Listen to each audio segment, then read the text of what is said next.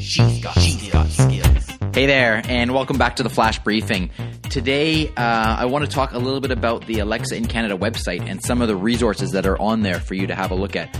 I've been getting lots of questions about things that are on the website, and I thought I would break this up into two parts because there is a lot of information on there. I'll talk about a little bit of the features on the website today, and I'll cover some of the other features tomorrow.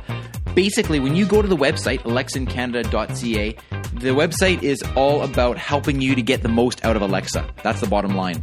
So you're going to see everything there that you could possibly want to know, hopefully. And if there's something that's missing, then let me know. You'll notice the main menu at the top is where you're going to find most of the things that you're looking for. There's a start area, which basically covers the things that would be useful for a brand new person with Alexa, a newbie. And I talk about some of the things that would be most valuable to the beginner.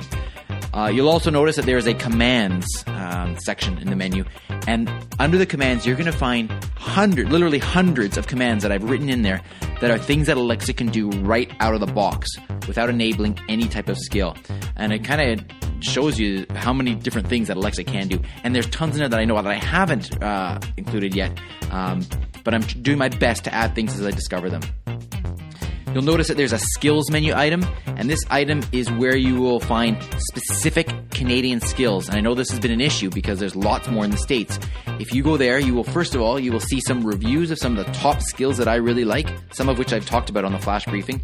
And you'll also see a button that takes you to the Canadian Amazon site where you can see all of the skills that are available in Canada.